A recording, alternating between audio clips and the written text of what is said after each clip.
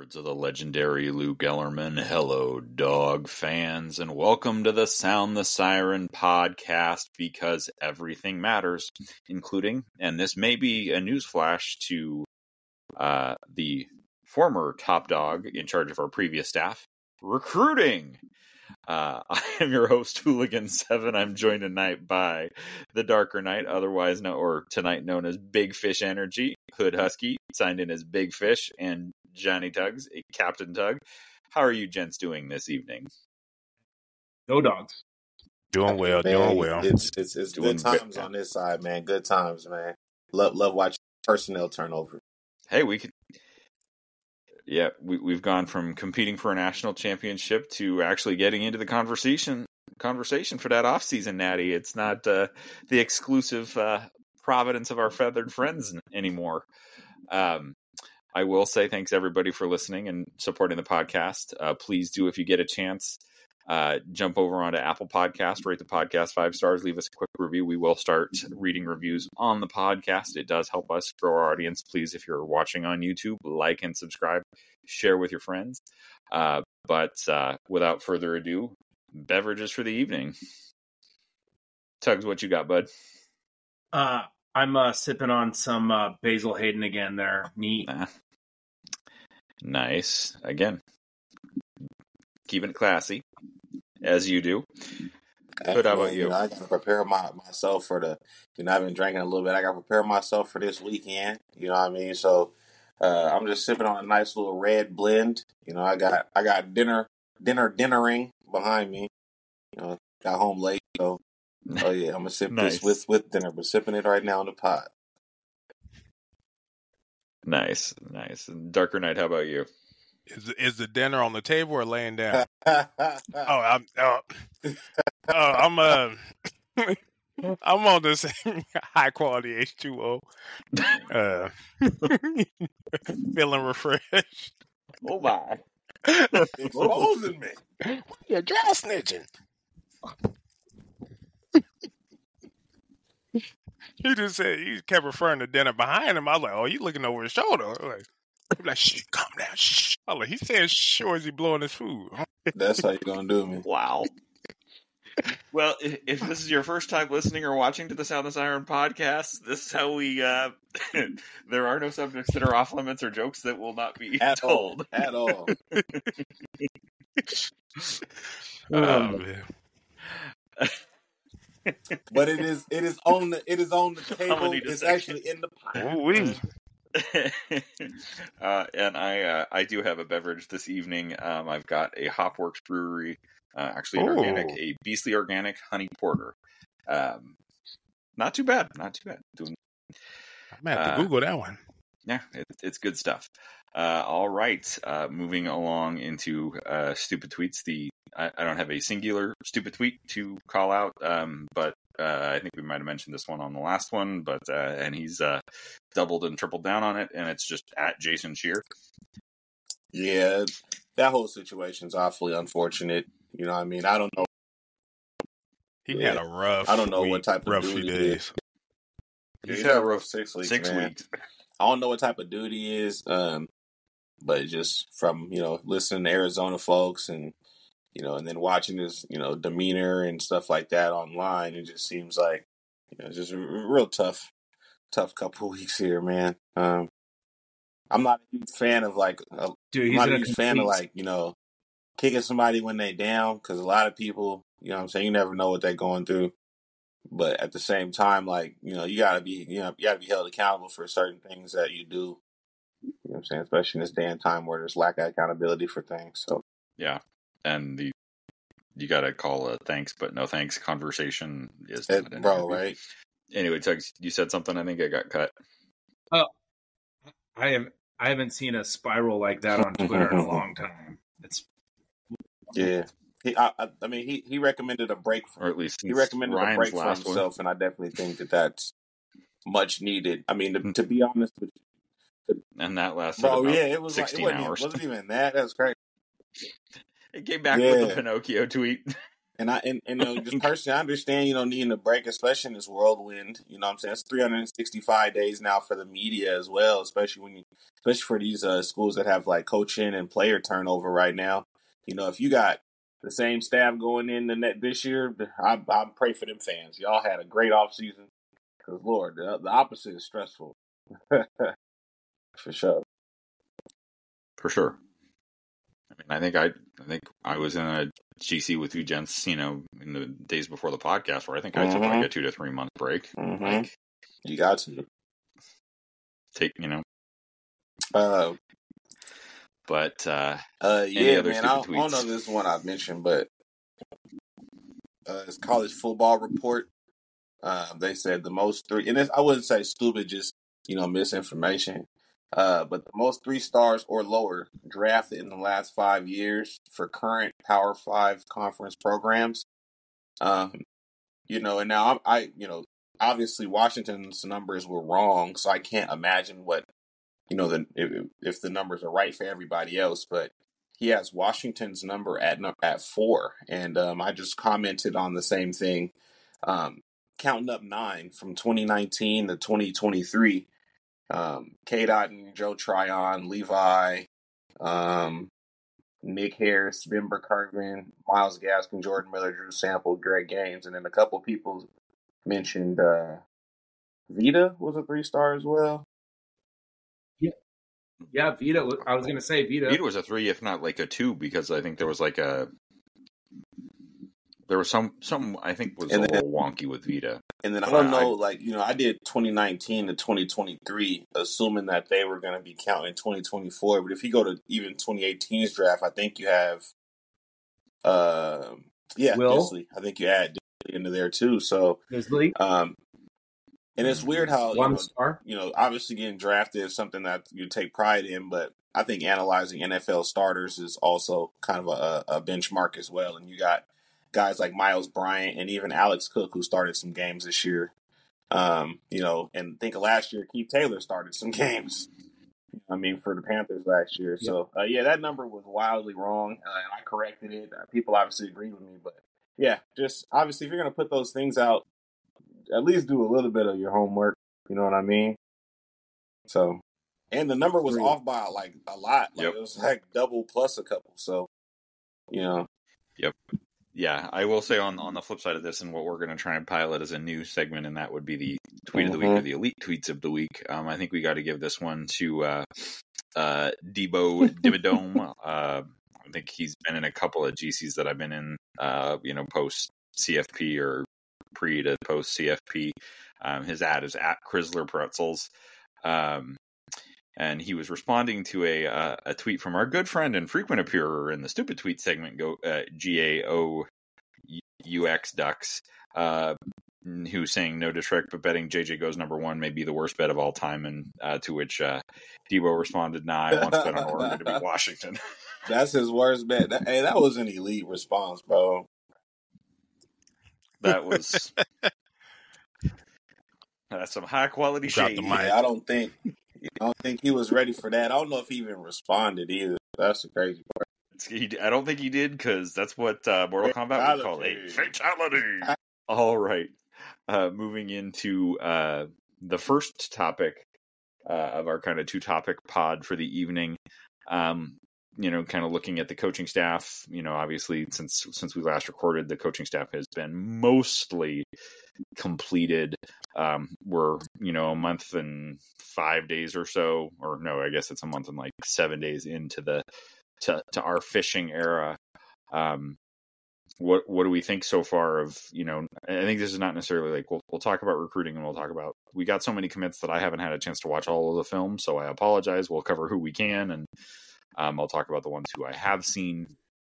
But what do we think of the staff a month in? I'll try to remember all the staff members' names and things, but I'm extremely excited about the staff. And I would just say outside of Fish, just the support staff.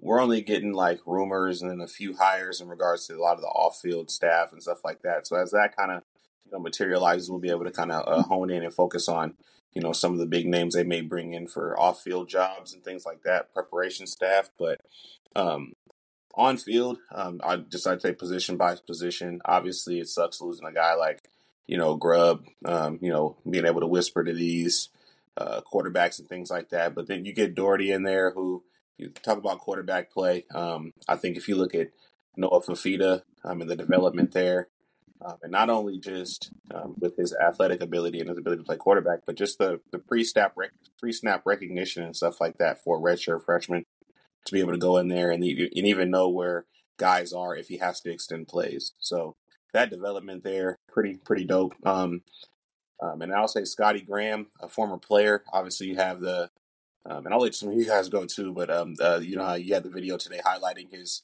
NFL career, his NFL chops, and then some of the guys he's even been responsible for developing. So I think as you go down the list, I think one thing we can see is either comparable, drills and skills with significantly, increased recruiting chops from the previous staff. So I think you leveled up all in all. I'll let some of you guys, I guess, talk about some of the bigger defensive hires. But Cummings is a dog.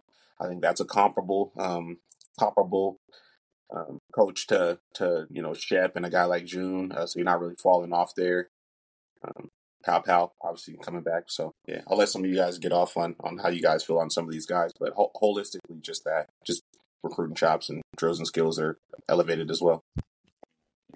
You hit the nail on head with Scotty Graham. I mean, more impactful recruiting in a month than we saw from Lee Marks in the last year and change.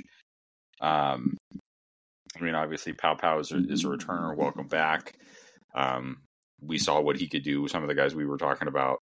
I think in that undrafted or 3 stars that got developed and drafted into the NFL, Jordan Pow had a lot to do with. Certainly, Kevin Cummings, I don't think the Arizona offense becomes what it is without the work that he did. I was listening to, I think whether it was Podcast at Champions or I don't remember. No, actually, I think it was Locked On Husky. Shouts to Roman and Lars that brought up, look what happened to Dorian Singer. He departed from Arizona and became just basically receiver non grata at USC. I mean, yes, they had a talented room, but there were enough footballs and enough passes to go around, and he wasn't getting any of them. Certainly I think that there's a lot to, you see the commitment. We'll talk about Audric Harris in a little bit. Very encouraged with that. I'm really, really kind of, certainly I'm intrigued with the direction they're going with this 33rd NFL team thing, having a Carroll and a Belichick on staff. Speaking of which, and the one comment that I'll make in terms of, I know that unique pressures and bringing blitzes was something that that Belichick, Steve, I'm talking about, kind of leans into as a DC, and our transfer from San Jose State, basically seems kind of tailor-made for a staff that wants to bring pressures from different eras. I went back and looked at a little bit of the bowl game for San Jose State against Coastal Carolina, and that second defensive highlight shown in that 13 minutes is it ends up being a touchdown to the opposite side, but Brian just blows by the tackle, and the only reason he didn't get to the quarterback was he got held. Kind of shades of Michigan and national championship game. Sad times. I love it that I just want to say kind of go off on what you said about being the 33rd NFL team that Fisch was talking about. We've lived it. We could tell you what it's like. NFL money is better than NIL money, and we'll get you there. We're going to get you there type deal. And I just the recruiting is taking off, and it's just going to keep getting better. Yeah, I'm pretty jacked up about this staff, and I can't wait to see what they could do. Agreed. And I was going to say, I love the youth infusion. You get some guys, some familiar faces, the Jimmy Dohertys, the Jordan Papaus, coming back to Montlake. But then you have the young infusions of the up-and-coming innovative coaches, the Vinny Sinceris, the Kevin Cummins, the John Richardsons. Those are kind of guys that you need, especially to go in those areas that we've avoided for so long in recruiting and getting a lot of those highly talented, 4+, Back in 5+ back in star type Hawaii now. guys Back in back in the Hawaii fold. now. Mm-hmm. Mm-hmm. Back in Jordan Hawaii, back Paopao in strong. Utah.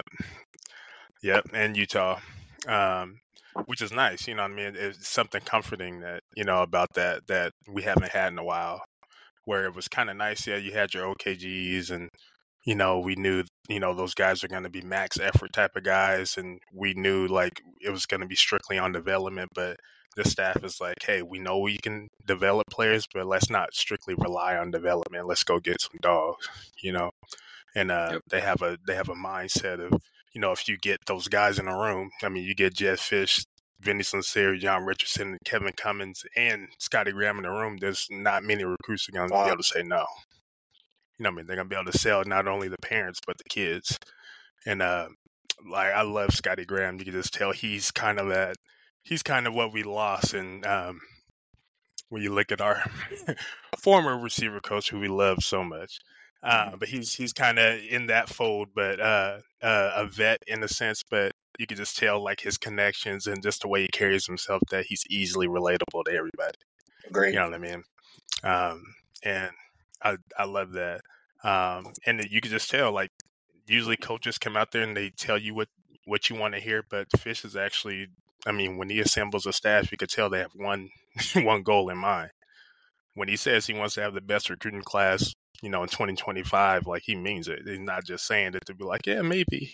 No, he's aiming to do that. And he's going to make sure the faces around the program, whether externally, internally, you're going to see a lot of, NFL high quality guys. You're going to have guys come and talk to the team. You're going to see a lot of branding for UW football that we haven't seen before, but a lot of behind the scenes that you haven't seen before. And you can just tell he's marketing it like an NFL franchise. And I think that's what he's speaking to There the was also 33rd too, NFL. I really didn't apply a lot of pressure to, I'd say, Lake his last year, and then Kalen in regards to recruiting, just because, a lot of guys when they commit here, they're here for the long haul. It's not like especially a lot of those guys in that 2018, 2019, 2020 class, they were kind of in this for the long haul. So I kind of gave the last two previous staffs, passes in regards to high school recruiting, just because of the classification balance on the team was just a little odd. You kind of lose out on guys like Connerly. He says things like, I didn't want to have to wait 2-3 years to touch the field. And that was kind of the roster composition for the past 3 years. So it was tough to really recruit impact players and really sell them on the early playing time that, there's blue bloods that can offer that. Like Washington didn't stand out in that regard. Like, why am I going to sit at Washington? I'd sit at Alabama or I'd sit at Texas. But, so I think you've kind of gotten rid of that with a lot of this current class leaving. You get rid of a lot of those guys. And granted, you still are going to have a lot of guys from 2019 and 2020's team here. But there's a lot more available playing time now. So, we talked about, I think last pod, about potential freshmen playing and things like that. You now have that availability. And so, exactly. And so when you talk about 2025 recruiting, a top tier class, it's because you now have the availability to be able to pitch that. So unlike the last 4 or 5 years. To that point, like, no disrespect to Josh Connerly, but with the play that we've seen to tackle over the last 2 years with Troy and Roger, who is he playing instead? I mean, maybe he plays inside. Exactly. And he plays guard instead, and Nate or Julius or Connerly, and Connerly is simply like more of like an example of what we weren't able to offer a lot of these high profile kids, that wanted to come in here and play. It's rare that you're going to find a Cormani McLean that has so much respect for the staff that he's going to decide to be a high level 5-star and, sit on the bench for the first year. It's rare you're going to find those guys, and we can, like, UW attracts those, but I think with this go around, you're going to see there's a lot more room for instant impact high school freshmen, and this staff is that type of staff that has the chops to bring people in. Well, and we weren't, both from a stat, let's call a spade at the time, both from a staff perspective and a Motley Futures perspective and an athletic department perspective, we weren't playing the game. We're playing the game now. We are playing that game. And it's pressure, and it's something else that I appreciate about Fisch is like, everybody's like, oh, Arizona fans, everybody's like, oh, he's going to leave in 2 years, he's going to leave next year, whatever. And it's like, yeah, and that's actually a positive. That could be like, if he does, that means we as a fan base need to continue to put pressure on Motley fan base and the athletic department, because they didn't necessarily step up to the extent needed. Like, the department stepped up and Motley Future stepped up to every extent possible, and then with DeBoer for what DeBoer was looking for. Yeah. And he bounced. That's not on them. And Fisch could leave as well. It's possible that that happens again, where the department and Motley Futures step up and there's still an opportunity, like newsflash to all of the Michigan fans having a meltdown and trying to, come for the head of Ward Manuel. An NFL head coaching job is better than any college job in the country, because you don't have the 24/7, 365-day responsibility to recruit. I don't care who you are. I don't care if Alabama is a 7 times in a row national championship. If a serious NFL job with a serious franchise comes open and a sitting Alabama coach is going to leave for that job, heck, even a semi-serious or a halfway serious, in a year or two, a coach at Alabama is going to leave for that job. And we saw today, it's not even, the NFL. It's just the label of a head coach at a collegiate program now. You saw the head coach of Georgia State leave to take tight ends coach at South Carolina today. You know what I mean? A lot of the pressures of head coach has just gotten unreal, and there is, the game can adjust, the rules can adjust to keep these guys, here for a longer time. But the way it's kind of going now, it's not enticing any head coach. Head coach is the toughest job right now in all of football, I would say, in college football. Absolutely. Well, and I think, and the other big thing about it is what you're going to see, and I don't think you can necessarily use Chip Kelly as the shining beacon as an example, because Chip Kelly didn't give a shit. From the day he stepped on campus at UCLA, Chip Kelly did not give a fuck other than getting paid. But we are in an era where we are going to see the continued separation and stratification of the haves and the have-nots, the power four, the power two, what is the power four? What is essentially like, hey, look at our new head coach. We got Jedd Fisch because we are a power 2 program, and Arizona is not. And we're acting from a departmental and an NIL initiative and fan base. We are acting like a program that belongs in the conversation as one of the best 20 programs in college football. Period. And that's the pressure that we need to keep on. I'm very happy as a Husky fan because we're stepping up. And I appreciate the last sentence there, man. Like, I understand, the 11 wins, the 14 wins. It's real easy to kind of just put your hands up and be like, yo, I'm going to trust the process. I'm going to trust these guys. Nah, it's our job as fans, and using our platforms to hold them accountable, to keep the ball rolling, to keep the wheel rolling. And that's part of the stress of being a head coach, right? Like, a lot of fans put the majority of that pressure on people, but at the same time, we can't be blinded by, the on-field success while we actively ignore the lack of, recruiting chops of some of the guys that are on staff. And I'm not assuming that that's going to happen moving forward, but we still got to make sure, because then now it's like, what's funny is the narratives that I was talking about and saying, we're going to lose a bunch of people this year. I was saying it all during the season. We're going to lose a bunch of people. Where are the instant impact portal guys? Where are the instant impact high school guys? And then it's funny, I got told, don't worry about that, trust the process. But then when DeBoer leaves, they start talking about how DeBoer can't recruit. So it was kind of interesting how that kind of played out. I think it would have. I think DeBoer had, and I will give him this amount of credit, and that staff, if he'd stayed and the staff had stayed together, they would have had their best year. Let's be honest, this year, yeah, they would have had their best year in recruiting. Like, even with a step back, with everybody leaving, that system with the talent that we still had in place, Parker would still be a Husky. There's a number of players that are elsewhere now that probably would still be Huskies. We were still going to be probably something in the vicinity of a 9 to 10 win program next year with the previous staff, just because the system is that fucking effective. Ryan Grubb is not the head coach, or is not the offensive coordinator for the Seattle Seahawks if Kalen DeBoer is still the head coach at the University of Washington. It was a perfect, happening. Yeah. I would trade that staff for this staff, and the results of the last 2 years, I would take that trade all day, every day, bro. Yeah, I'll take the road that we took and what we have now versus, say, that staff having a bigger learning curve and being here another year or two to have us on that ride and then trying to figure it out 2 years from now. Yeah, absolutely. Thanks. See you next. And like, if Jed leaves, thank you. Recruit like you promised us, or even if you don't have the best class, but you land a top 10 class. We've proven that we're as a school and a program that we will pay top dollar for a head coach.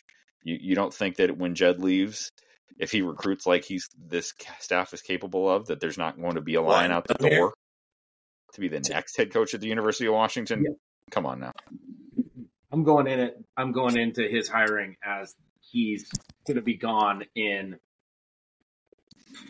3 years, if not sooner. Like, whatever, as long as he recruits, leaves us in a good spot, I'm okay with it. Like, I'm not gonna be happy about it, but like, that's just the nature of the beast it is. And to think the momentum that we have with all these staff hirings, we still have one spot open.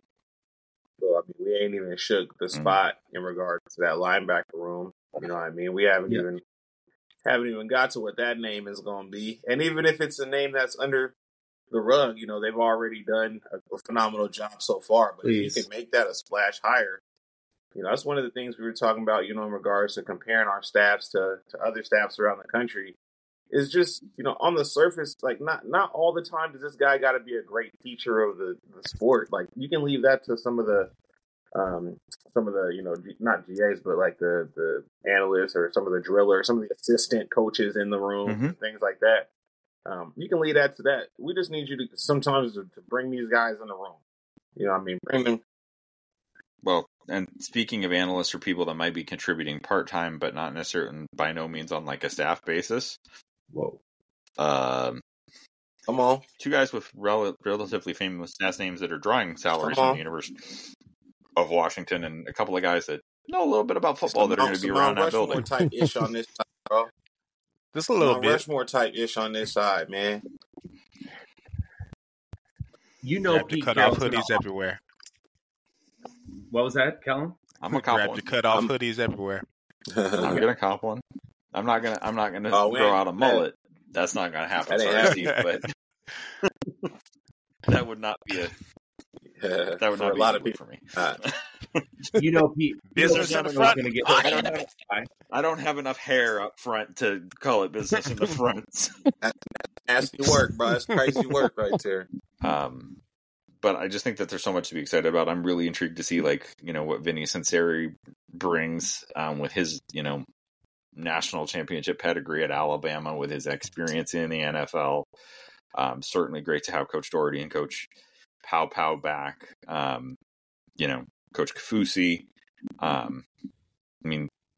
Tyler Owens did a job too. Like, yes, it sucks to lose McKeefrey, and McKeefrey did a hell of a job with this team. But it's not. I don't think we've gone from Coach McKeefrey to Ivan Lewis. And who's the or Eric catcher straight? Man, I don't know why I'm blanking right now. But do you guys know who the speed coach is? I know they. Oh man, John Shaw. There we go. Yeah. So one thing. At that. Yeah, director of speed development. One thing I'll say is the last staff really focused on, building the Troy Faltanu type body. You know what I mean? Just kind of that super big, athletic, powerful kind of guy. It was like strength and endurance. I think with this strength and conditioning staff, you're going to see more speed and lean athletes and lean athleticism, with also coupled with that endurance. So I do think you'll see team speed go up.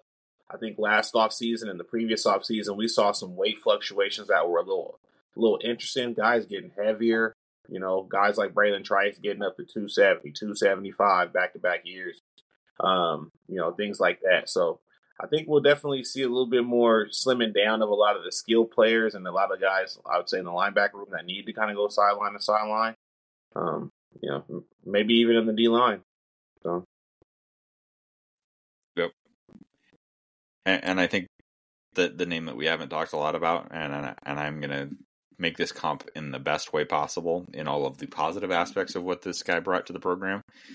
But if you're looking for Jimmy Lake 2.0, up until the point where he was our defensive coordinator, it's John Richardson.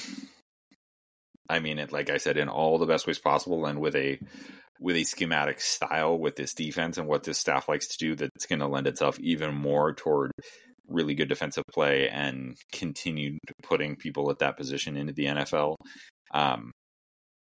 This team likes to play, like this staff likes to play man, and you see that with Ephesians Priceock. Like you see that with why EJ stayed around. Like I was gonna say it when I'll save this my follow up comment when we get to the commits part of the discussion. But good thing. Yeah, I think the body type is the main thing on the outsides too, and then with Priceock, I think a lot of the NFL is going towards having that fifth DB.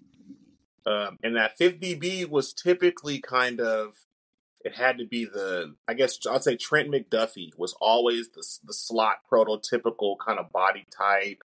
But Baltimore Ravens kind of best corner in the NFL. Even the Patriots with Miles Bryant. Like, why are slot guys always have to match the size and speed and short area quickness of the short scat receiver? Like, no, how about you get an elite athlete like Kyle Hamilton and put him at that position? And I feel like, we saw how size, speed, and length and athleticism can make an impact on the game from that fifth DB spot. And I think Ephesians can definitely be that guy. I don't know if I would pigeonhole him, especially with the depth at corner. If I would pigeonhole him as a corner, I don't know what they're going to do, but I definitely would have him just kind of roaming the field for sure.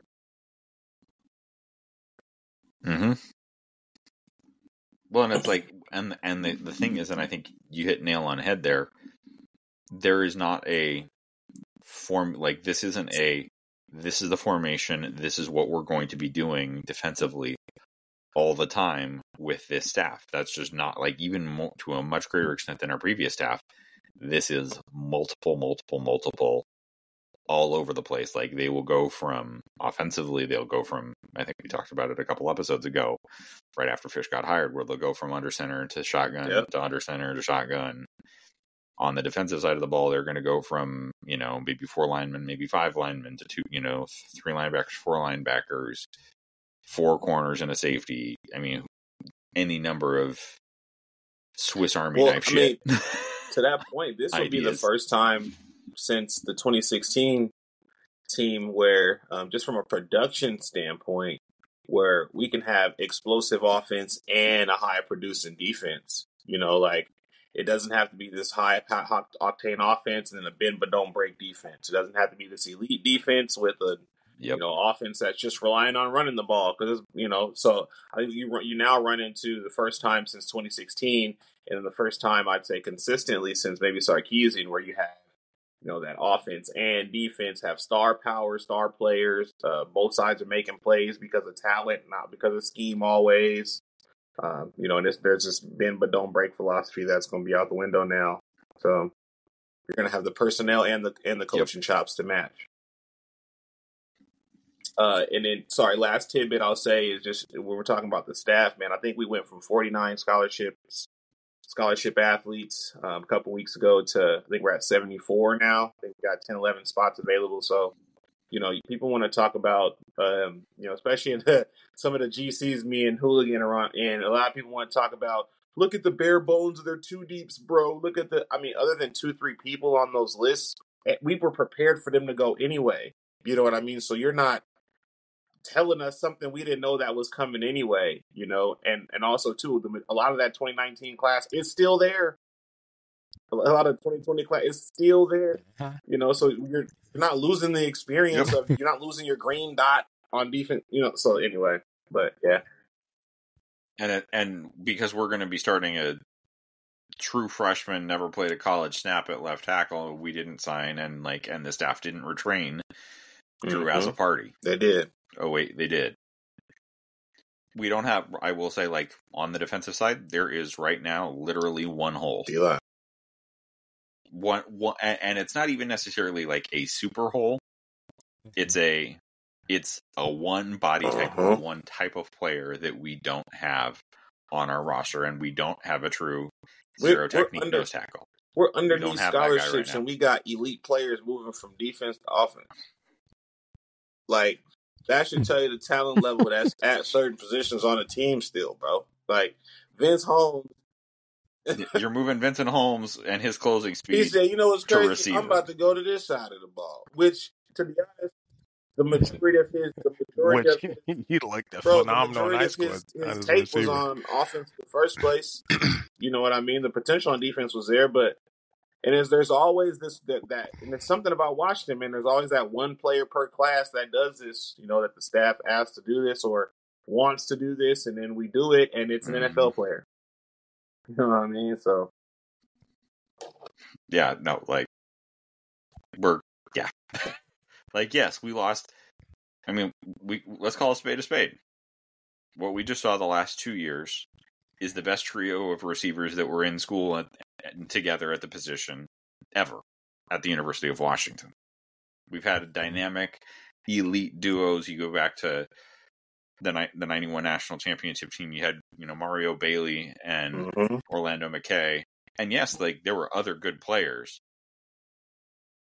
but not a one of them was Jalen. Come on. John Ross and Dante Pettis and bro, Aaron right? Ford. Come on, man. Hi, Jones. Respect on their names. I mean, Roma Dunze is basically a locked-in top 10 pick in the NFL draft and could should be top 5. J-Mac and JP are going to be very, very, very productive NFL players. But that room is also not devoid of talent. I'm but you lose Mike Penix and how special he was, and replace him with a guy that's second all-time in the SEC in passing yards and fourth. They could sleep on that all they want, man. That experience you can't. College. And by the way, a coaching staff that basically sleeping shits out top 10 passing offenses. In one breath, they'll say, "Oh, well, the person ain't won nothing," and then they'll say Dylan Gabriel is good, or they'll say Quinn Ewers is good, or they'll say, and it's what is it? Is it the production? Is it the potential? Is it the how old is the player? You just talk. The people talk bad. Bro, you're playing at Mississippi State, which doesn't have the cream of the crop talent. You know what I mean? And then also too, you're in a. Oh, but he's a system guy. Any system or not, you know how hard it is to operate an air raid. You're throwing the space, everything it's predictive. Now, granted, they don't really read a lot of defense. They kind of just read space. So he's going to have to get acclimated to that part. But something a redshirt freshman was able to pick up. You know what I mean? Sorry. And it's not like the SEC is advanced as it is a football conference in the 3 years that he was there. SEC, we ain't doing much reading now. Or watching much tape of what Pete Kwiatkowski and Jimmy Lake did at the University of Washington against that offense that was pretty damn prolific at Washington State. And now you kind of tighten up. You get them ready for the NFL. Will Rogers, you get them ready for the NFL in a pro system. Pro spread system. He's gonna have a defense that's most likely gonna have some turnovers and give him short fields. Those types of things. You're gonna have a running back that's probably the best returning running back in the country. You know what I'm saying? With a state and Cam Davis, and hopefully a healthy Cam Davis. If we're talking about this S&C team is a speed endurance. Put a little bit of weight on Tybo, bro, and that's your third run. Come on, bro, don't play with me, bro. Well, I mean, and we may not done yet at that position. I am disappointed that I will say, as we get into the recruiting conversation, I would have loved to see Jacory, Krosky, Merritt, and Purple and Gold. That trio, if you'd landed Jacory, with Jonah and Cam, or that quartet with because Tybo. they used three. They used three. Like, you were I started using it as a gift when I was a little more confident. Like, I thought we were going to land Corey. You were getting close to a kind of a Hydra situation, and we still may get there. There's other running backs out there, and I honestly, it's one of the things that I want to see before we start fall camp. I want to see another established running back in that room. No disrespect to Cam Davis, but the injury history does have me concerned. I don't want it to be. Dude, let me go look at that Georgia State roster. Any O lineman or D lineman that are bounce back, or again, running backs, Because UCLA and Michigan, bro, like, man, they made some internal hires that are really looking like they may retain guys until at least that spring window. So when initially it felt like a lot of guys are going to enter. Yep. And now I know there's, some conversations and, being had right now. That's just the name of the game right now. But I'm really interested to see how those two situations shake out, especially Michigan's. Mm-hmm. Yep. All right, well, let's go ahead and move into it, and we'll start. Basically, there is, in no particular order, I didn't have a chance to organize this chronologically by who committed when. I don't even know that I still have the full committed list of everybody that we've gotten since our last podcast, but let's start with Audric Harris. Going back to Bishop Gorman, Audric is a 6 foot, 175-pound receiver, a 3-star in 20 in the 247. But a very high 3-star, 0.89.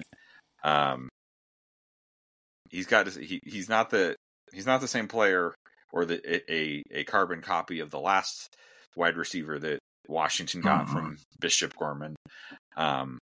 But a lot to like in that tape. He's got what I would consider as deceptive long speed. He doesn't look like he's just, his legs are a blur, but all of a sudden he's 5 yards behind somebody, like, oh shit. But what do you guys think? My initial takeaway is he's got pro nuances. Like, he's already got, like, Rashid Williams, we kind of felt like was the better fit to play early because he had just those pro nuances. The release packages, setting guys up in the route tree, whether that's, working out with a personal trainer or something like that, or or a personal wide receiver coach or not. But it just seems like he has a lot of pro nuances. I think I don't think he's Jalen McMillan, but I definitely see Jalen McMillan in his route movements. Just a lot of the head nod type stuff, a lot of the if you're a little more than 5 yards down the field, a kind of like solid pro nuance in hand fighting, like getting guys off of them that are trying to maybe hold or get their hands on late or trying to hand fight with him or inducing hand fighting, kind of gets those off of him. Just really smooth overall. So I really like that. And that's what's going to, a guy like Jason Robinson may be a little smaller. A guy like this is a guy that potentially can come in just with a little bit bigger frame and maybe play the 2 to 4 games freshman year. So really like him. I mean, I think they're different. I think Jason is going to be the guy that, like, oh shit, we picked up it's 3rd and 8 and who found the soft spot in the zone and and wiggled free and ran the perfect crisp clean. I mean, like, Jason Robinson, the dude is a route runner, like, and a technician and a specialist. Like, he may not be the home run, like, I think Audric is much more of the home run threat. But the guy that's going to keep the chains moving is going to be Jason Robinson. Yeah, Audric to me was just savvy. Watching his highlights. He can be deceptive, but he's very intent. When he runs his routes, and even after the catch, it's not a lot of shake, make you miss. It's a one step, go, get upfield. Which is kind of nice and refreshing to see in high school football these days, because you see a lot of guys that want to run sideline to sideline, literally. But he definitely plays like he's ready for the next level, which I like, especially coming in as a true freshman, and he has a shot to play. Pro nuances, man. Yep. He's going to burn some Oh, safeties that Oh yeah. take a step and a half in the wrong direction, and oh shit, there's a His 25-yard plus head completion nod down game the is seam. pretty legit. I like that. Yeah. What they don't talk about too, I remember watching his introduction, and they were talking about him on 247, but how long his like limbs are. Like he has a crazy long like catch Okay, radius. I'm glad you cleaned that up. And oh yeah, no, all kind of pause I'm on glad it. you But cleaned that up. no, I mean his catch radius and hey, we focusing on the wrong limbs. Hey, I'm glad you cleaned that up, brother. Focusing on the mitts, not the sticks, okay? First down. We are all out Hey, of listen, pocket. y'all the ones who asked me to. Not you guys didn't ask me, but when I stopped drinking water, bro, and I started, indulging, hey, it changed the game a little bit, We already know. Dinner waiting on you. Crazy work, bro. That's crazy. Drinking that wine, crazy getting work. right. Getting your mind right Hey. to podcast on Sound the Here, Siren. I got Got tears the coming. we miss you. Like, we know you're probably going to stay the DC We down in miss you up here, UCLA, dog. but we still follow that get your mind right mantra for sure. Move on to the. All right, well, let's move on. Let's move on to something that our current staff did that our previous staff didn't do in an entire year fucking plus, and signed an in-state highly regarded prospect. It's a guy that we've been talking about in GCs for a long ass time, and that's 2024 athlete, 6 foot, 180 pounds, 4-star on 247, a 3-star composite, a high 3-star at a .8853 Y athlete out of Garfield High School. Where if you go to Garfield High School and you are a highly touted athlete, you belong nowhere but the University of Washington. And this goes for, and this is the mission, and this is the challenge for every coaching staff at the University of Washington. I don't care what sport. I don't care if it's our underwater basket weaving class. I don't care if it's our Dick's Burgers eating class or team. If it's a highly touted rower, somebody from Garfield, they're a dog, period. And that's Rashawn Clark. Literally, I have one word on my on the eval, or just to sum it all up in all capital letters. Athlete. Mine is 2 words, just ball magnet. It's super interesting. We analyzing offense and defense, just a ball magnet. Disregarding any deep shots taken on offense, just kind of that screen game. It's like hike. It's in the quarterback's hands, and it just goes to him. On defense too, it's like there's a magnet in his helmet. He flies full speed to the ball, which I love on defense. I think he definitely has his pro potential on defense. Whether or not he wants to return the ball, or whether or not he wants to,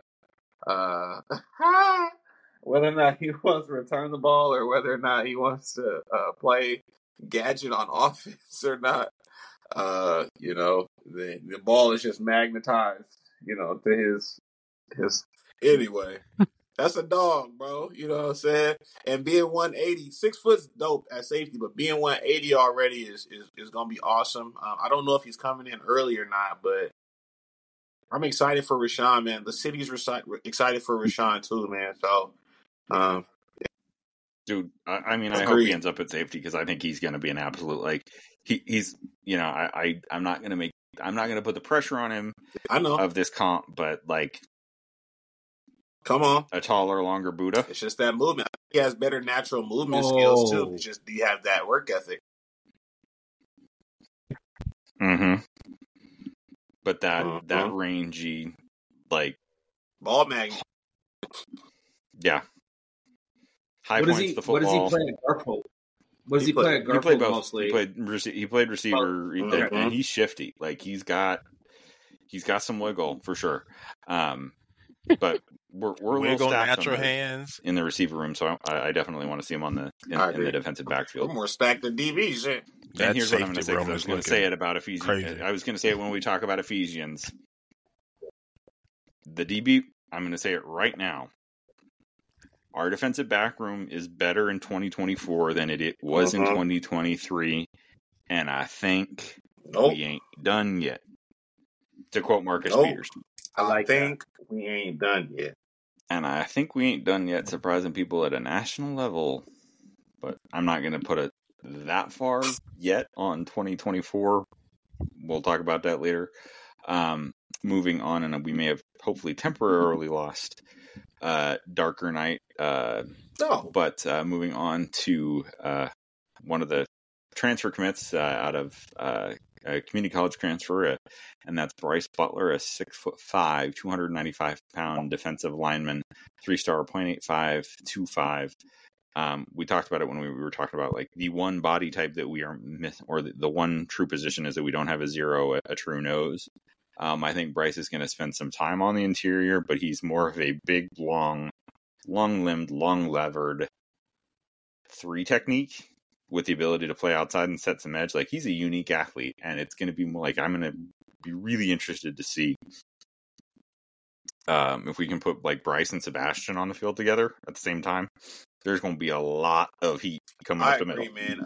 I think the main thing I like about Bryce is, I'm just kind of reading my notes, is I like the mean streak. He's definitely got a mean streak. Quick off the ball, and albeit while I'll say the one thing I definitely noticed is that he plays a little high. As long as you have, a scheme and a D-line coach that course corrects that, and this isn't JUCO level, you know what I'm saying? I swear there's no disrespect to the JUCO level, but this is P5 coaching for a reason. I think we can definitely, obviously, refine that tool or that fundamental there. But already coming in with that ridiculous length and that ridiculous size, I think leave him at 295, maybe fluctuate 295, 305, and you can have him in a three down looks, or you can have him, when you're trying to do a lot more like run stopping stuff, or in a multiple defense, you definitely love his versatility for sure. And then also to bringing in a guy who's got a little bit more physical development, having already played at the collegiate level, albeit JUCO, but playing at the collegiate level already. Having a guy to come in there and be a leader in those rooms. Yep. I'm also just now realizing I didn't put him on the list because there was so much hubbub going over. Like, I don't think we've talked about Jeremiah Hunter. And I mean, Jeremiah, man, that's one person I think 2 years ago I had him on my I think it was 2021 breakout players for Cal, just because I think he wasn't wide receiver 1 at the time. I think he was coming in and he was gonna be wide receiver 1, and I just saw the ball skills. You can kind of coach a lot of the route running nuances and things like that, but one thing you kind of can't do is when the ball's in the air. When you can't really coach the ball skills that he has, and his fluidity in routes. He's much more wiggly than he's been shown. He's going to have much more ample opportunity to be featured as a wide receiver 1 here. I think his skill set is it's funny because I feel like Rashid Williams is a lot like him. So, a lot of things people, Washington fans loved in Rashid Williams, a lot of the skill set they loved there, the size and stuff like that there. This is a 4-year player in that same mold. So,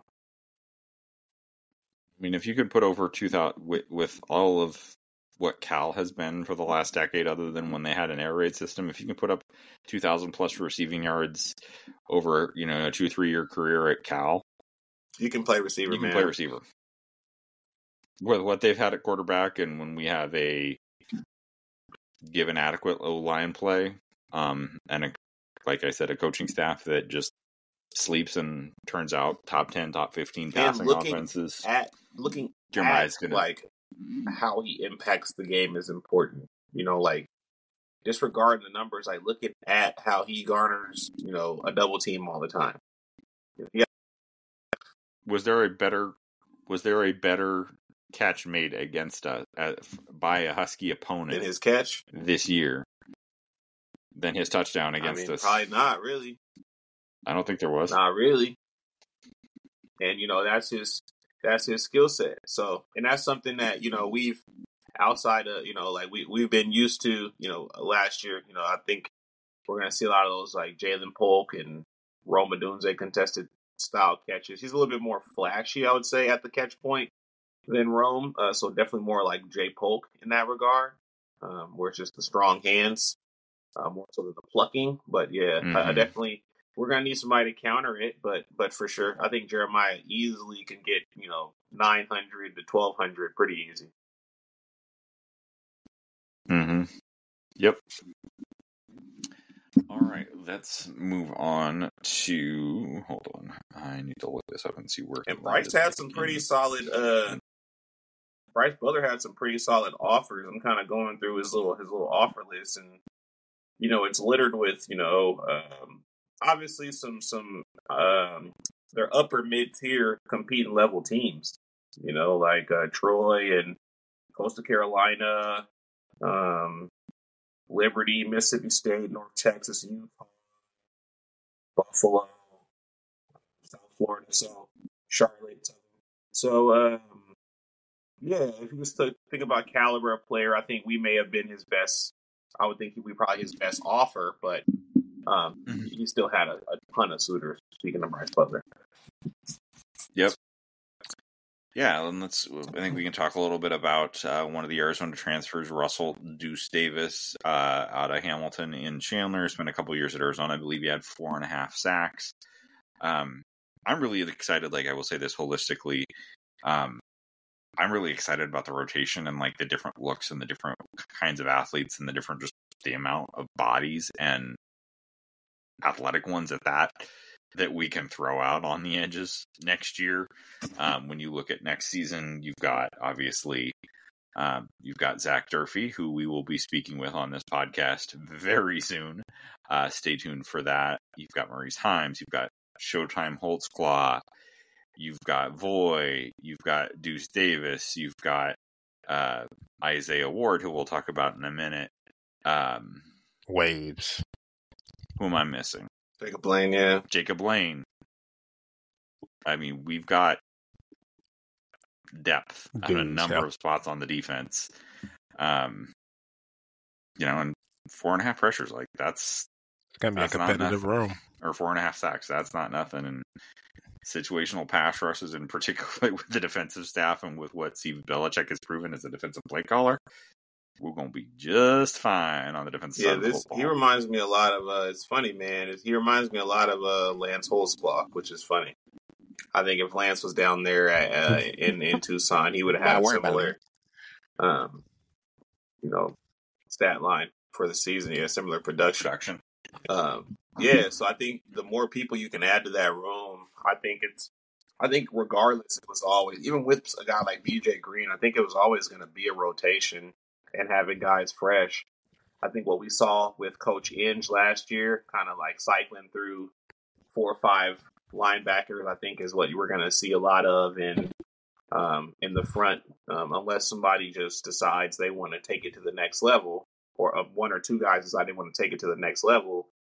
We're probably not going to see, week in, week out starters on the outside. I think it's going to change based on the opponent, those types of things. So I think Russ or Deuce, solid size, compact, quick, really good athlete. I'm trying to remember if he's the one who was like the Arizona sack leader or whatever. I think he's the one who led, broke the sack record, something like that. I don't know. Oh, down in the high school sack record. I think so. Yeah, I think it was Deuce. And I think according to our guy Coach V, I think the only game that he really struggled that Coach ever saw was Parker. Yeah, against Parker. So yeah, man, that's high praise right there. So Yep, and another edge that we got from Arizona, and that's a 6'5", 225-pounder, and Isaiah Ward as a transfer, and again a high 3-star and 88 composite.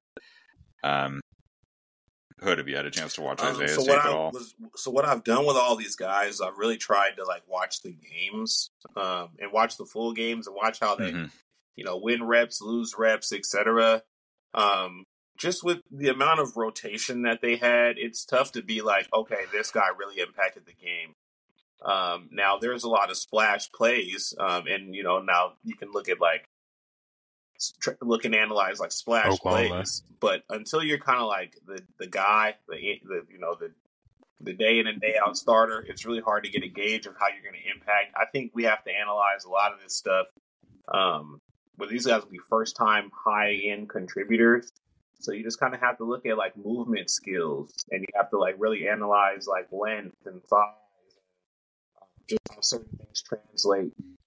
You have to look at like even reps they lose. If they lose the rep, but they had a crazy get off and they had a crazy long arm, they just weren't strong enough. Then you're like, oh dang, he can do that.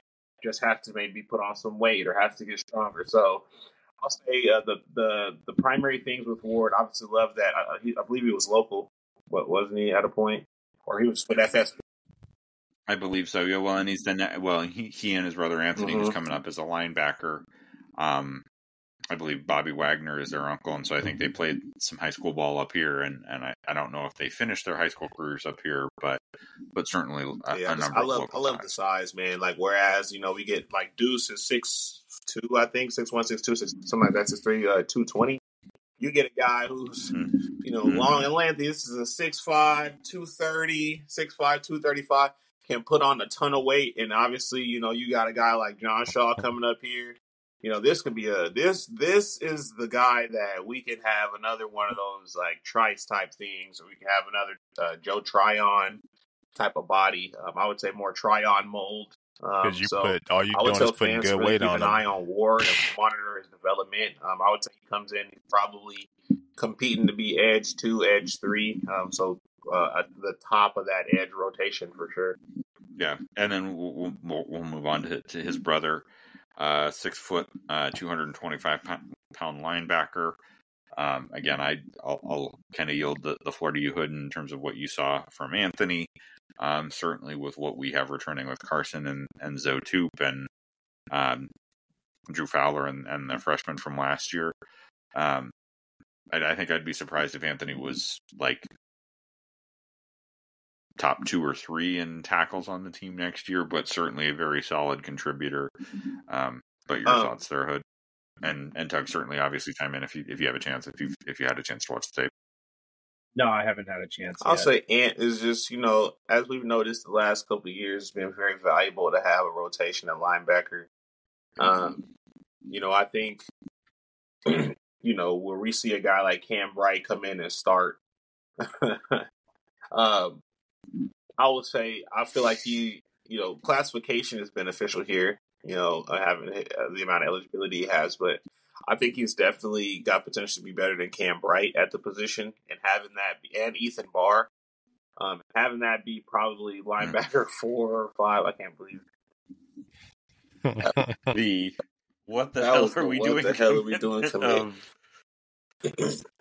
Hey, wait a second. Is like I think I said, I don't know if I said it on the podcast or in a pre-show or a post-show one time. I'm like, did Bob Gregory body snatch William Inge for this offer? Like, what is that? But I mean, you think about who's in the room. You got Bruner, you got Zota with speed. Then you got Ethan Barr. You got Devin Bryant, Jordan Whitney. So I mean, Ward's going to better focus on runs like he spent too much time because he got an extra R on it. Yeah, man. I think Ward has an opportunity. You got to think, man. Spring is going to be wide open. Spring going to be wide open, and I'm pretty sure they're not going to play favorites to their guys. But at the same time, we can have random guys pop up and take people's spots. Because there's a lot of athleticism, especially on defense. There's not a lot of proven other than like Kel and Cam Fab and stuff like that. And Elijah, there's not a lot of proven production. So in Price Ock, so. But yeah, really like both the Ward brothers. Isaiah more to kind of contribute immediately, and then Anthony potentially can be that special teams guy. I think even isn't Drew Fowler coming back too? So like, Claude, have mercy. Yeah, they're gonna have a lot. We're gonna have a lot of linebacker, bro. Defense is not looking like a problem personnel-wise. Plus, obviously, like I said, we talked about Jeff Bryant and Jordan Whitney, 2 guys that we all had some very good things to say about on our recruiting pod last year. All right, let's move on to Knicks. If not necessarily by rating, certainly. Go ahead, Tugs. Was it Price Hawk's first year starting? Yeah, I would say he got like rotational snaps. I think year one. I think it was a red shirt. I'll double check his classification, but I just remember him coming out. And I remember him being high on UW, and then it turned into like a USC Arizona battle. But I remember when he was like a freshman or a sophomore, because his name popped, and people were like, "Oh yeah, like in the good book, yeah, of Ephesians."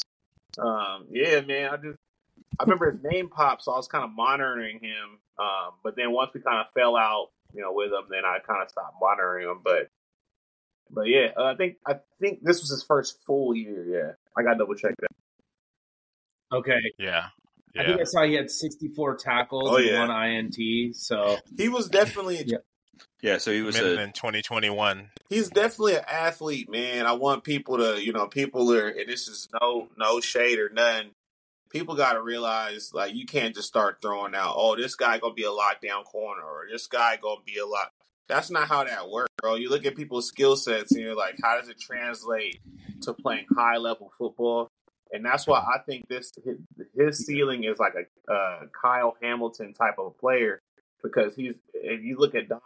I was exactly You about look to say at Dom Hampton. Dom Hampton was lined up and running all his reps for the first 3 years on campus at corner, and you see that wasn't his bag position. So at the end of the day, just because somebody is listed as something, they have the experience there. That's where they played high school.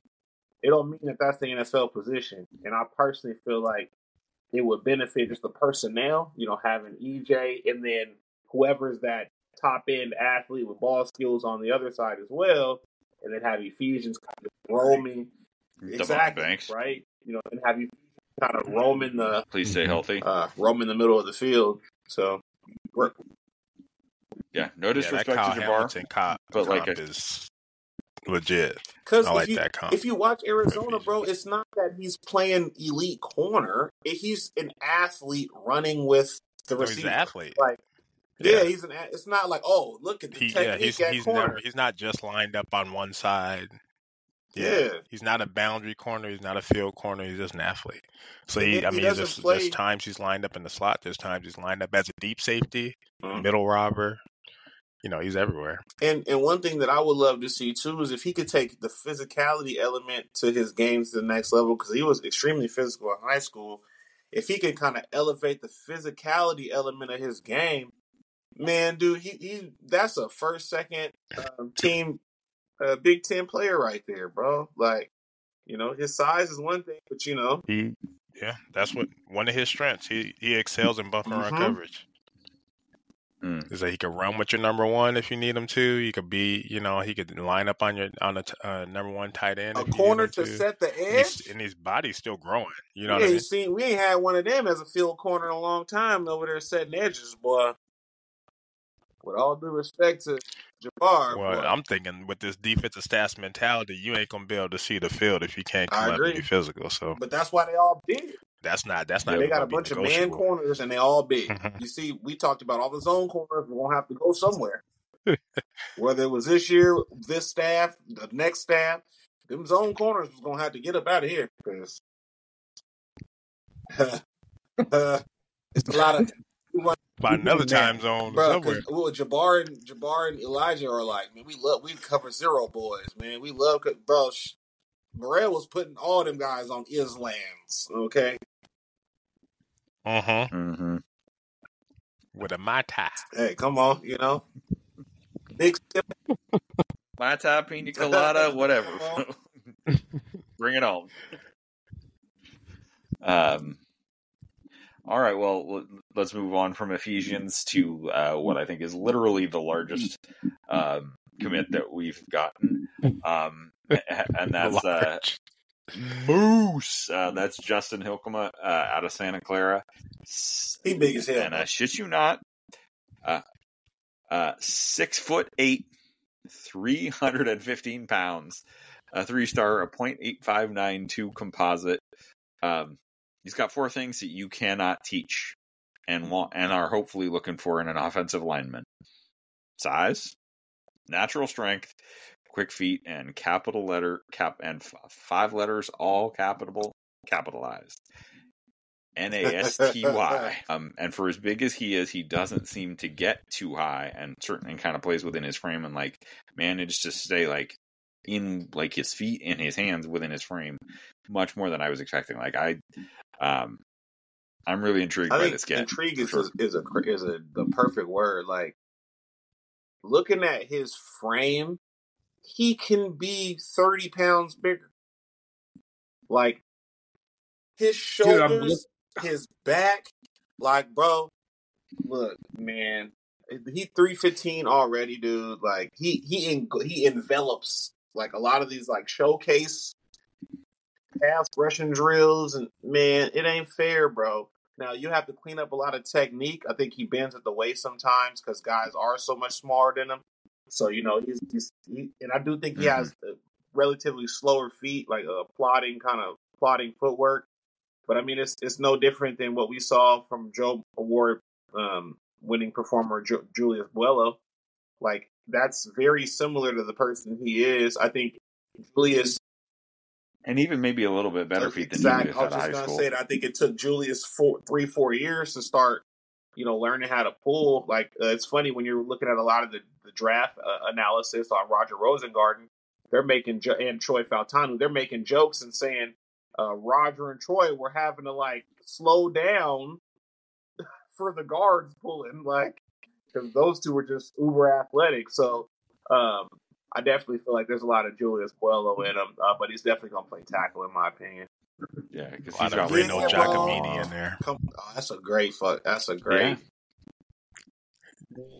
So he can move, but when he finishes, he want to finish you. Mm-hmm. He don't mind getting that phone booth and locking it. The first thing I noticed was like his ramp, like bro, his back is hella wide, like from shoulder to shoulder. Is crazy wide, bro. Like he's got to be lengthy too. You know what I'm saying? Pause. But he's gonna be it's gonna just take a long ass time to get around him to get to the quarterback. You go try and go and outside also move on that him guy. Up with a guy like Jake Flores, I believe his name was. I think he's the commit for next year. Come on, bro. Don't play with us, bro. This O-line stuff is gonna be a concern for a singular year, bro. Like if that. Don't let that spring portal open up and people, what's the meme? Come here, bro. I mean, look at that hell show. You could easily put 30 pounds on him. I don't know if that's smart, but like his frame is like he could be 400 pounds, bro. Like after football. Dude, but you could put 10 pounds, like you put 10 of the right crazy, pounds bro. On him. This is good. And convert some of the baby fat to muscle. SEC lineman right here, bro. Like this is I don't another one. Yeah, he doesn't. He looks trim. He looks definitely way different than just. And he's buff as hell. Oh, kick slide. Kick slide. Oh, yeah. Faster Trey Adams. Ooh. Ooh. Ooh. He probably got ass. Yep. Let's move on. Let's talk about Jake Flores, who is a 2025 interior O lineman, 6'6", 275 pounds, out of the place that all of the salmon flock, according to Lloyd Christmas, San Juan Capistrano in California. That's a dumb Lloyd reference. Christmas. If y'all missed it. The town's back that way.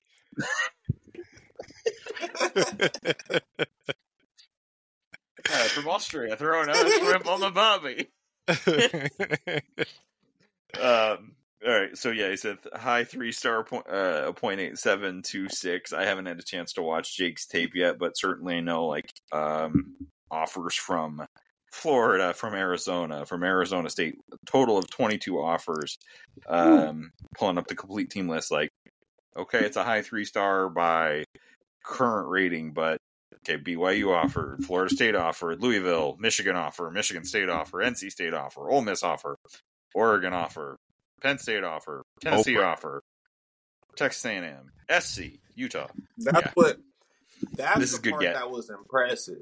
Like when So what was my biggest thing, bro, is I was like, I need to see this. I need to see this, not this staff, but the previous two staffs beat out, so even CP, like beat out Blue Bloods or beat out guys that have offers. And CP And I did think, and the board technically did with Amar at the end. Khan, but like it was kind of, that's a weird flex. You know, he got in there and got the commitment early, and then Amar blew up. And Austin Mack to Then some Amar extent, blew up, but and then he that's kind of about like it. held on to him. But this kid, you're pulling from all these guys. You get an early commitment, and we technically, I think, won over like Tennessee and Utah. So thinking about the bag Tennessee can offer, thinking about the NIL process that even Utah has, McDonald's or otherwise. McDonald's or otherwise. People want to talk about Dude. Utah not being able to bid or not being one of the big players, but you know, we see a video every other month of them handing out new cars or handing out, you know, this, that, and the other. So they definitely something down there. And if it speaks your language, speaks your language. But snagging him from them, from a lot of these bigger schools is awesome. But in regards to skill set, you said it, bro. Coming in, 6'5", 275 already. So if need be, that's a guy that can play year 2 immediately. Can probably even come in and play year 1 if needed or asked to, because I think a junior. So yeah, that's an instant impact kind of guy that we have not seen in a very long time, and I appreciate that on the offensive line. Mm-hmm. A tackle as well, so he's a bag position. That's a left tackle right there. Yeah, it'll be interesting. All right, I realize we did skip one more 2024 high school commit, transfer, a flip from their class at Arizona, and that is Raheem Wright, a 6 foot, 175 pound defensive back from Rancho Cucamonga, high 3-star, again, a kind of mid-high 3-star, 0.8633 composite. I have not had a chance yet to watch Raheem's tape, so I will yield the floor. He's an exciting athlete. He might be my favorite athlete on defense that we're getting in this class or in that class. So, he's, lightning in the bottle, super fluid. Seems like you can kind of line him up wherever. Will come down and hit you, but it's also a natural ball hawk. I think he's gonna be a stud. I pegged him. I was like, oh, that's a future captain. Ooh, I like it. How he carries himself. You just tell, like, he's had bravado about him. Like, he's an alpha kind of guy. He's not just a guy out there making plays. Like, he's gonna let you know about it. He's gonna get his teammates involved. I really like that signing. I think if we missed out on him, I think we would have definitely seen him do big things, obviously, in AZ, but I'm glad things worked the way they did, and he's going to be a dog, because he is a dog. Size, speed, and stuff, it doesn't remind me of this person, but just the athletic pedigree, and then the kind of specialty training focus that this same athlete had coming out of high school. Dom Hampton. That's what it reminds me of outside. I'm not talking about skill set, you know what I'm saying, or even maybe play style, but just more so like the guy who's that like freak athlete. He's an explosive athlete. It's, you know, what we always make the joke about how we saw the kids in the stands USC game and they were bigger than what they were. Like, so you're gonna see a guy like him listed at 175 to 195 throughout his career. And you're going to see him and be like, wait, where? Like, wait, hold on. You ain't 210? You know, so I think that is something you're going to see from Raheem. I think he's just going to be one of those physical freaks. And talking to some people, you know, that are plugged in and talking to just some people that have obviously seen him play in Arizona, he is not in Arizona, but in California, he's the one that they say can play the earliest. So it's going to be athletically, physically, and mentally ready to play early. So I wouldn't say that that's what coming from me, but he's the singular name that's been repeated multiple times about playing early. So I'm excited for Raheem for sure from an athletic profile standpoint. No, man, that makes total sense. Total sense. Like we talked about, you know, with Elias, like huge potential given the length, but gonna need. I think we all think, you know, need a couple years of repping and adding weight to the frame. But that totally, that makes sense. All right, we got 2 more commits to talk about. The other 2025, in addition to Jake Flores, the guy that Jake will be maybe blocking for, and that's 6'1", listed at 215 pounds. Quarterback out of Chaparral in Temecula, California, and that's Dash. I believe it's pronounced Byerly. The staff definitely likes to have maybe not prototypical pocket passer size, but that mobility. I mean, no one thinks that, I'm not, just no disrespect to Noah Fafita. Noah Fafita's not Caleb Williams. He's not Michael Vick. But he's got enough that you got to pay attention to it. It's that, like, for lack of a term, it's almost like the Jake Browning scramble ability. And certainly see that from Dash. Certainly, obviously, I'm disappointed to see Jackson Collick decommit. A lot that I really liked about his tape from his commit to the previous staff. I don't necessarily think that Dash has the same arm talent that Jackson does, but not like a minus or a concern from an arm talent perspective. But what do you guys think? I think the same. I think he reminds me a lot of like more of a mobile EJ. I think you have a very similar skill set in regards to being a thrower. I just think you add that element of mobility there. And natural runner. Like, I think EJ can run, but EJ is running the throw kind of strictly. Dash kind of runs to throw, so he does run the throw, but he can also take off.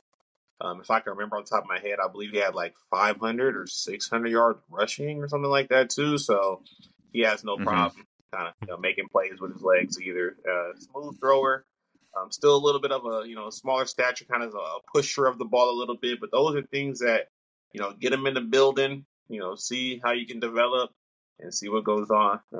Pushing forward from that. So. Yep. Yeah, he's been getting a lot of push at potentially being that lead 11 guy when it's all said and done. So there's a lot of potential that people see in him. I mean, he's definitely a big name on the 7-on-7 circuit. So he's one of those up and coming risers where you look at him now and he's like, oh, he's a 3-star, but he could easily be a high end 4-star before it's all said and done. All right, and last but he looks like big and like a big stocky guy. He's just he's like a little kid, but he's really? 6'1", 215. Yeah, he's a big little short, little stocky kid. Yeah. And he's like a physical runner too, so that's super cool. Like, I wouldn't say like always elite athlete, but he's a nuanced runner. Like, he knows how to run. Like, Patrick Mahomes isn't a good runner, but like you have to. Your name is Dash. Oh, I know, right? Yeah. Imagine him being a pocket passer named Dash. I'm talking about the ball, y'all. The ball be Dash. Sometimes it writes themselves. Oh. Like, square right. I see what you did there. All right. Last but not least is transfer from San Jose State, Brian Parham. I said it when I talked about it a little earlier. Hello, linebacker blitzes. The missile. And good luck to anybody who's not expecting any linemen, running backs, and quarterbacks who don't see it coming. Because he's extremely physical, for sure. He reminds me a lot of you remember Ernie Davis from Florida State back in the day, Tay?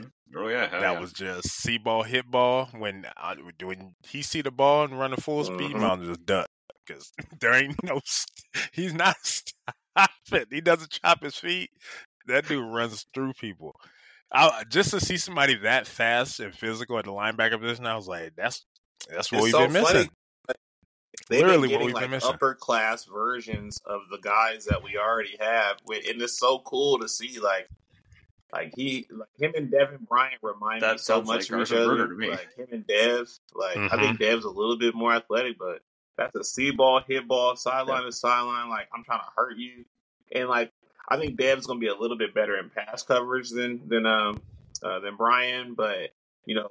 On rundowns, let's say if Zotup or Carson, are having tougher games, like versus a run team. Oh, like like Oregon State versus where Carson was able to have just a one hell of a game. Washington State where he's able to have one hell of a game. Mm-hmm. I think there's going to be plenty of games that Parham can make that same type of impact.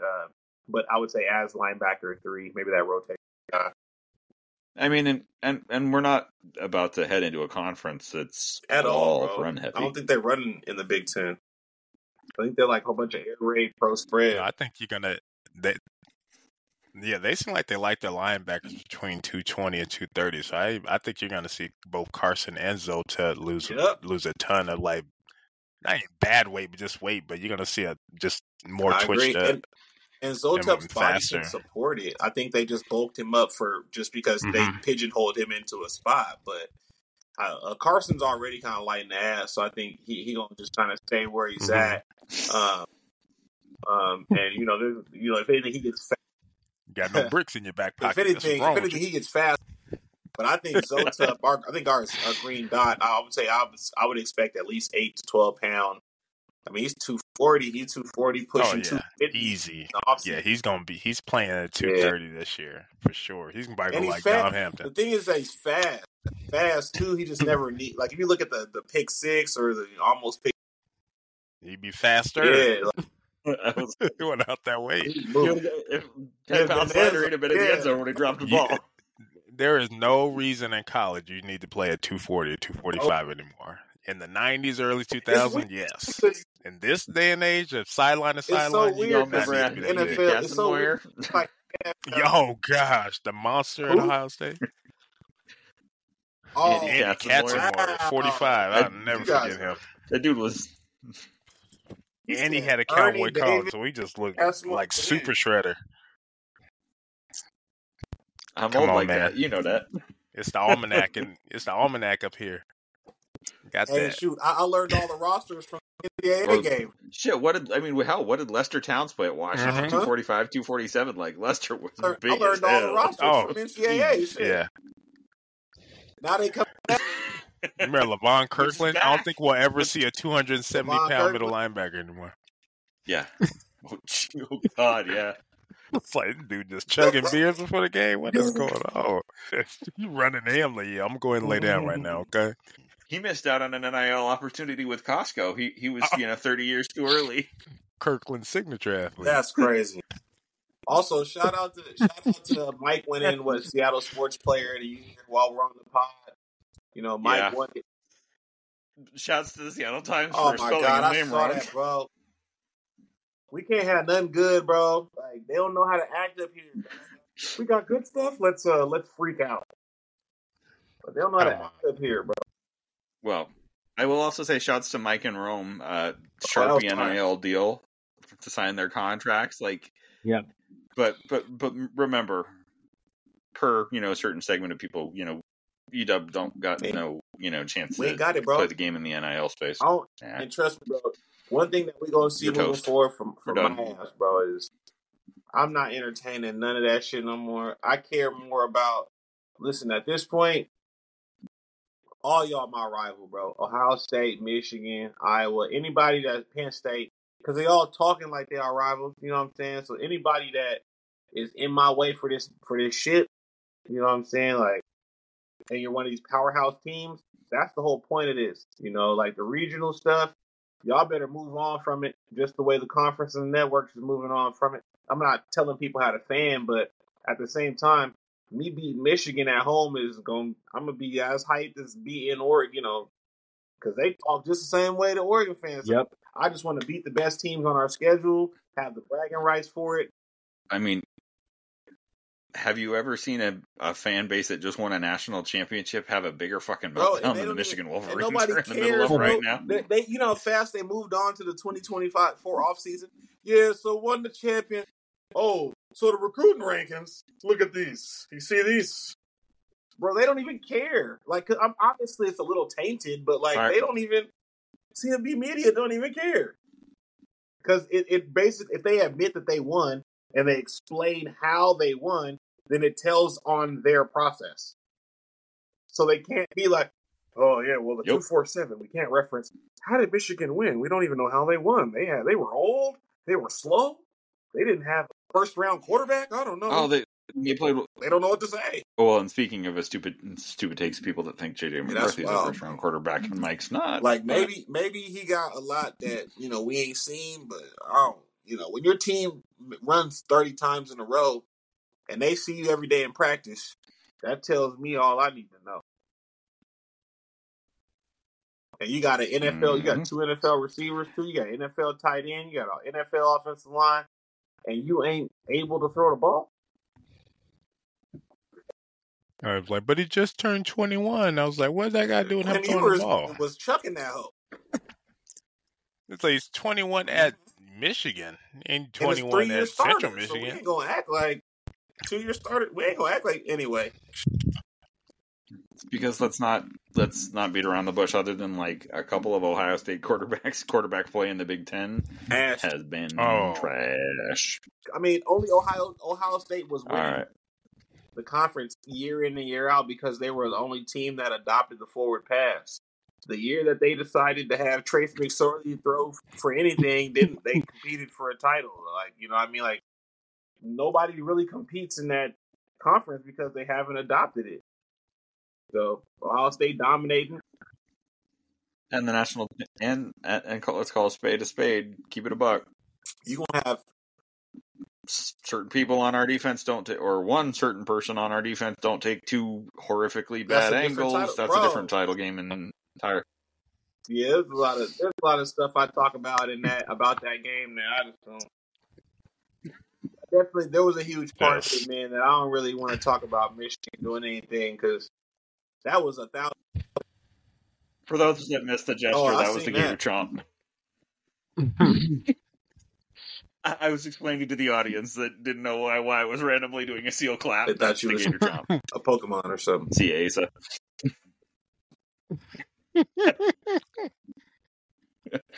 All right. I think we've. It's 2 hours and 10 minutes. Only thing I'll say, man, is tune in to the softball team, tune into the gymnastics team. I think cross country going on right now, bro. One thing you're gonna see me do on the timeline is show so much love to our women's sports.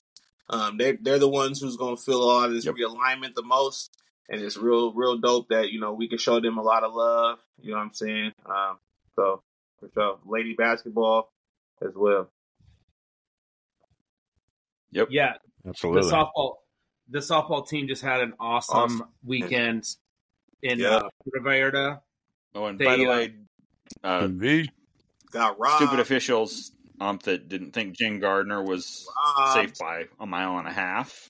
Yeah. So what? I don't have Flow TV or whatever that is to watch the softball games. That would have won the game for us. Is that correct? Right. It would have tied it. No, it would have given us a lead in the. Bro. See, so it was critical, bro. And because we had a lead. We had a lead in like Oklahoma, or it would have given us a 2-run lead. It would have given, I think, us a 2-run lead. I think. I'll double check, but yeah, bro, it was whack, bro.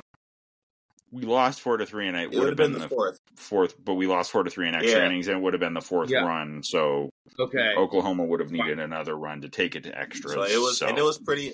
Brooklyn Carter was all of us. She was like, "Wait, what? Hold on, wait, what? Hold on, wait." I know. Hey, that's a sister right there. I know that. I know that behavior. She was like, "Hold on, wait, what? No, you didn't. You know what? You lucky. I got to be professional.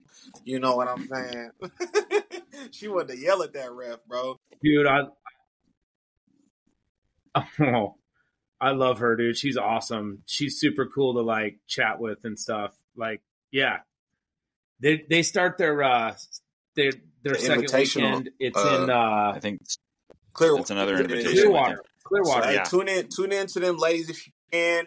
If you can't, man, while they posting those highlights I set up notifications. You know what I'm saying, for the softball team. That's what type of time I'm on right now. Just really trying to get acclimated to a lot of the new faces, because this is a winning program. We got to show them a lot of love, especially with obviously a lot of this realignment, sports and these types of programs that are going to need the most support. So and let them know they're not forgotten.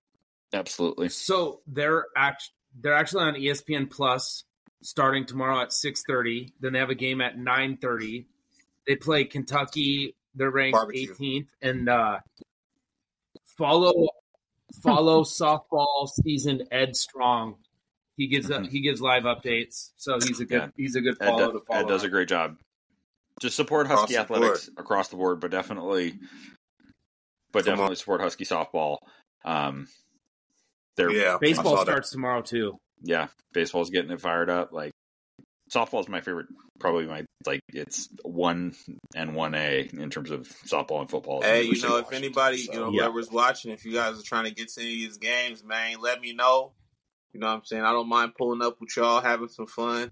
I've been to one game, and it was years ago. So I'm technically still new at this, but I'm definitely true to this too. So if somebody want to show me the ropes, show me a good time, I'm with all that. So, dude, I was at the playoff game last year when Brooklyn Carter stole home.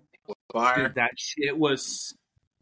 I couldn't even imagine. It was so fire because I saw that coming. Like, I saw, the catcher catch the ball and turn her head. I'm like, oh, this shit's coming, dude. She's going to steal home. And she did. It was sick. It looks like Was that the game that tied the series, or was that the game that sent him to Omaha? I think it was the game that sent him to Omaha. Because I was at the one that sent him to Oklahoma City. I remember it was a big play. Word to Peyton Manning. I remember play. But you were there. You were. Yeah, I was like, is that the one? I was like, hold on. I saw. I wasn't there. I can't remember. I think I was in Seattle though. No, Hooligan. Yeah, I was in Seattle. Hooligan was there. Yeah, I wasn't there. And it looks like I don't know. I'm still a noob to this. I'm still a noob to this, but the gymnastics, the women's gymnastics looks like it's doing hella good too. Like they get record scores. Yeah. Oh yeah. I think the judging type of little frustration seemed to be a little over. They're kind of like evenly kind of calling some of these or rating some of these things, and it looks like we doing pretty solid as well in gymnastics too. So trying to get my acumen up for y'all. All right, y'all. All right. Well, everybody, thanks for listening. Thanks for watching. We'll be back very soon. Like I said, we've got a conversation coming up with Zach Durfee. Stay tuned. We're going to keep after it. You keep after it. We'll see you on the interwebs and on Husky Twitter. I refuse to call it X. Thanks for listening. Go Dogs, man. Bad dogs. Yes, sir. Go Dogs.